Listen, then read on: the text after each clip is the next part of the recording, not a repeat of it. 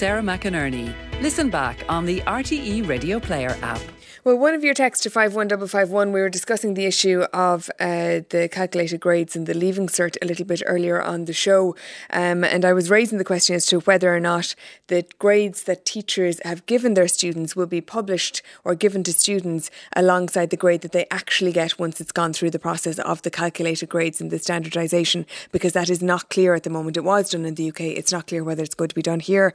We have a text from a teacher who says, I'm a teacher who calculated marks and rankings on the assurance that my students would never see them, only the end result of a process involving colleagues, school management and the Department of Education. I should have been less professional and just given everyone a higher grade, says this teacher. It appears that I'd have got away with it. So that is certainly interesting if it is the case that the students won't get access to what their teacher actually gave them originally in order to compare that with what they ended up with. But no doubt we will hear more on that over the coming days. We're going to stay with the issues of schools now, because obviously the countdown is continuing for the reopening of schools across the country, and there are still many questions unanswered as the deadline for the reopening of schools approaches. Many parents just have a lot of concerns and unanswered questions about going back to school. So parent, author and columnist Jen Hogan is with us again this week to chat to me about some of the biggest concerns that parents have. And I suppose one of the big things, Jen, is the staggered opening hours and how that'll work. It's start times rather for students.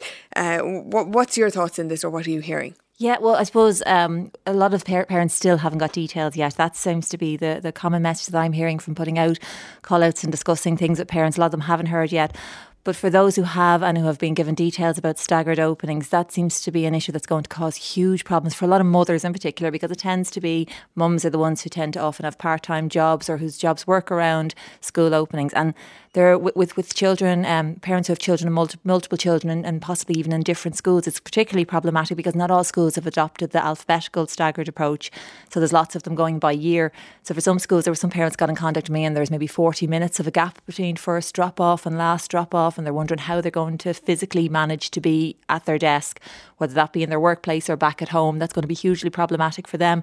Other parents saying that it's only because a partner has lost their job, maybe, that they're in a position to actually get their kids to school, and they're going, how's my partner supposed to get back to work? Because that was never the plan, that he would stay out of work, but obviously with the pandemic and the situation that followed. So that seems to be hugely problematic. Now, from some of the schools I've spoken to, it'll be a short-lived thing, hopefully, that the staggered openings won't be a permanent thing.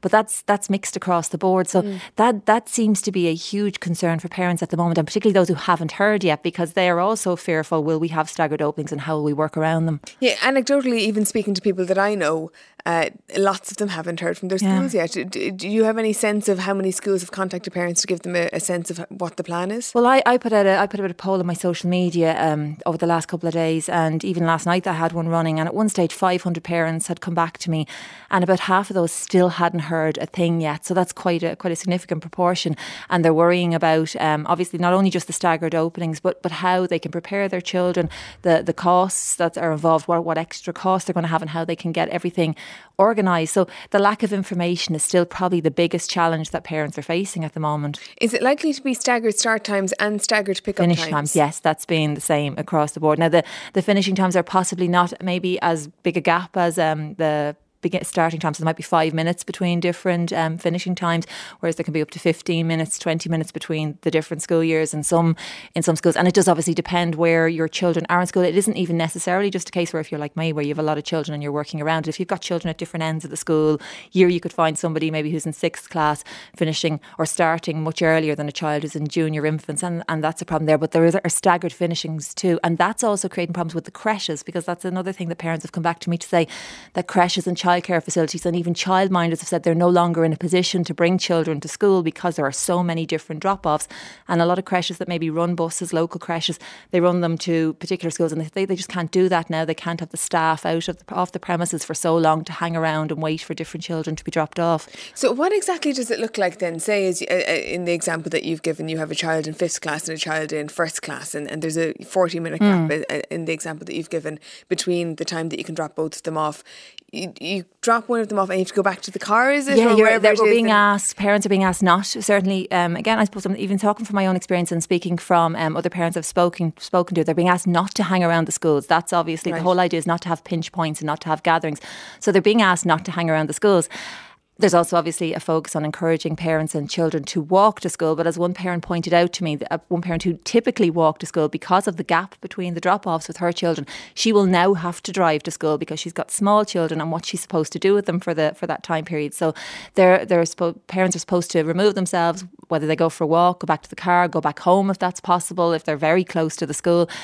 They're not supposed to be on the school grounds. That is the one common message. So that in itself provides. And I mean, it is important, and you can understand why it's being done. It's just practically, absolutely, it is going to cause issues. Exactly. You mentioned costs for back to school. Why would there be more costs this year, or would there be more? Costs Well, there this are year? actually. Yeah. I asked a lot of parents. I'm drawing on my own experience and having spoken to parents. Doubling up. There's a lot of doubling up this year. So a lot of parents being asked to provide double copies at home and pencil cases, for example. So one to stay in school, one to stay at home. So doubling up on stationery, doubling up on copies, doubling up on a few different things. Providing things like hand towels, hand sanitizers, tea towels, maybe to put lunches on so that crumbs can be gathered and put away. So there are a few extra provisions, again, all in the interest of safety, but additional costs. Masks, obviously, for the secondary schools. Without guidance, there doesn't seem to be much guidance on how many masks a student is to bring to school. That's a big one for parents. And there's a few, crested masks have become a thing, it would seem too. So buying crested masks from the school, it's another new expense, and it's a real thing. It is a real thing. So that's another expense they have. But how many masks students are expected to bring? Because obviously the advice is that you don't put the same mask back on if you're taking it off to eat or move around.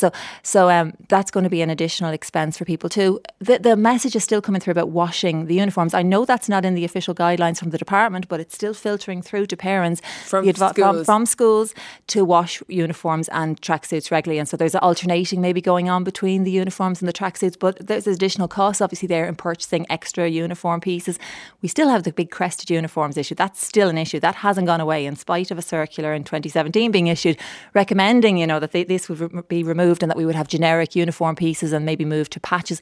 That's still not the case for so many parents. So they're having to buy extra pieces of uniform, never mind obviously the cost of washing them all and drying them all as we head into the winter. A couple of texts in relation to this. One person says, Sarah, apart from 1 hour COVID training, my niece, who is returning to 6th year, will not be back to school until the 8th of September.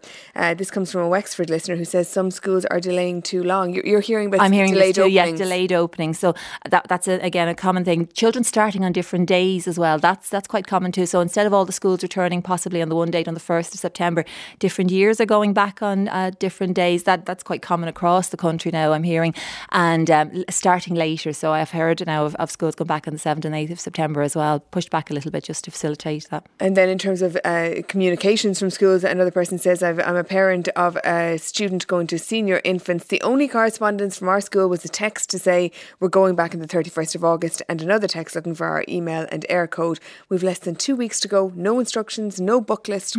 What do you do in that situation? I suppose that's what's really hard. And that message, again, is very varied across schools. It is incredibly hard for parents to prepare. There was at one school, a parent got in contact with me. They're not moving on to next year's books. Their school has decided to continue with last year's books and continue with last year's curriculum. So that's that's something that maybe some parents might consider. Is that going to be the case in our situation? A book list do seem to have come out for the majority of parents that I've spoken to, certainly anyway. So they're something going ahead with them, whether the schools return, whether we end up with some sort of online learning again, or whether we have to go back to homeschooling. We're going to need books. So that's something that a lot of parents have at least that, even if it's come out early at the end of the year or earlier in the year. But again, there are numbers there who don't have it. It is incredibly hard to prepare. It's with the secondary schools, we're wondering lockers seems to be a big thing. Lockers don't seem, it appears that they won't be in a lot of the schools, to free up space in corridors and free up space in classrooms. So that's a big issue for parents too, worrying about the weight of school bags.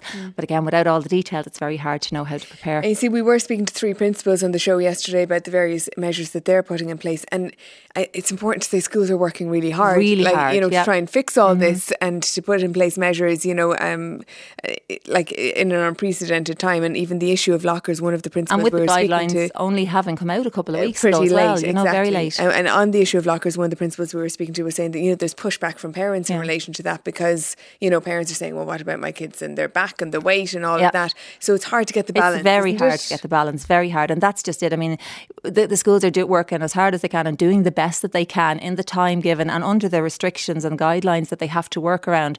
The fallout, I suppose, the problem is parents and children and students have to work around these guidelines, and not knowing the details is a little bit is obviously difficult.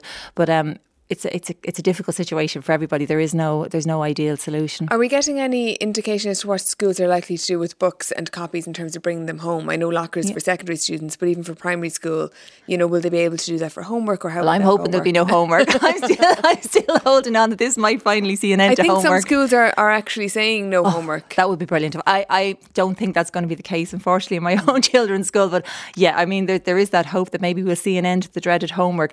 Doubling up on the copies has been suggested to some parents, so copies won't be moving. But I presume if some schools are doing homework, the books will have to still come home, obviously. I'm presuming, but I can't make that assumption because the details haven't filtered through yet. A couple more texts. One person says family drop-off would be so much more simple rather than splitting siblings into different times. Family drop-off, obviously, so if you're the whole family, of course it would, but yeah. Another person says, what happened to parents pooling going to school? Will that be allowed to pool kids into groups for travelling to school? No, that is actually a really interesting point, because I have addressed this with a couple of teachers and principals, and the idea is that there would not be pooling because that would defeat the whole purpose. And with the staggered drop-offs, the WhatsApp groups lit up, as you can imagine, around the country when people heard this, and discussions about, well, maybe I'll bring your child and you'll bring my child and we'll try to work around the staggered drop-offs that way. That is not what they want. Certainly not from the principals and teachers I spoke to. This is not what they want, because that would defeat the whole idea of the pods and the grouping. And yet we see here the school buses, there'll be no social distancing, but you can't carpool. But again, I suppose a lot of the advice coming from schools is where you can, please walk or cycle. Right. Where you can, of course, because that's not. So yeah. Absolutely. It's not as simple as just get another parent on board. It is going to be problematic. I'm just hoping it'll be short-lived for everyone. Mary has emailed to say, my son's going into first class uniform, which is a tracksuit, costs €81. They're expected to wear a clean set of clothing. Here it comes again. A clean set of clothing every day, which will require a couple of sets of tracksuits. So at least 2 or 3 by 81. Yep. And that is probably the voluntary contribution and the extras. You know that extras parents pay for, fees, maybe it's called. These are the things that kept coming up for me all the time. So when the schools request payment for things like art and craft supplies, maybe PE teaching, photocopying, postage, different things like that. All schools have their own amount set. A lot of parents brought up why isn't this being passed on to next year? Again, there's a portion of that obviously was unused because the schools closed down. So obviously these art and crafts materials were purchased. There wasn't maybe other things that it was put towards. There was no need from the level of photocopying wasn't the same. Can this not be moved? Any kind of attempt to desperately claw back some sort of saving, because this year is particularly difficult for a lot of parents because people have lost their jobs, have had to take pay cuts, have been existing on unemployment benefits and pandemic payments.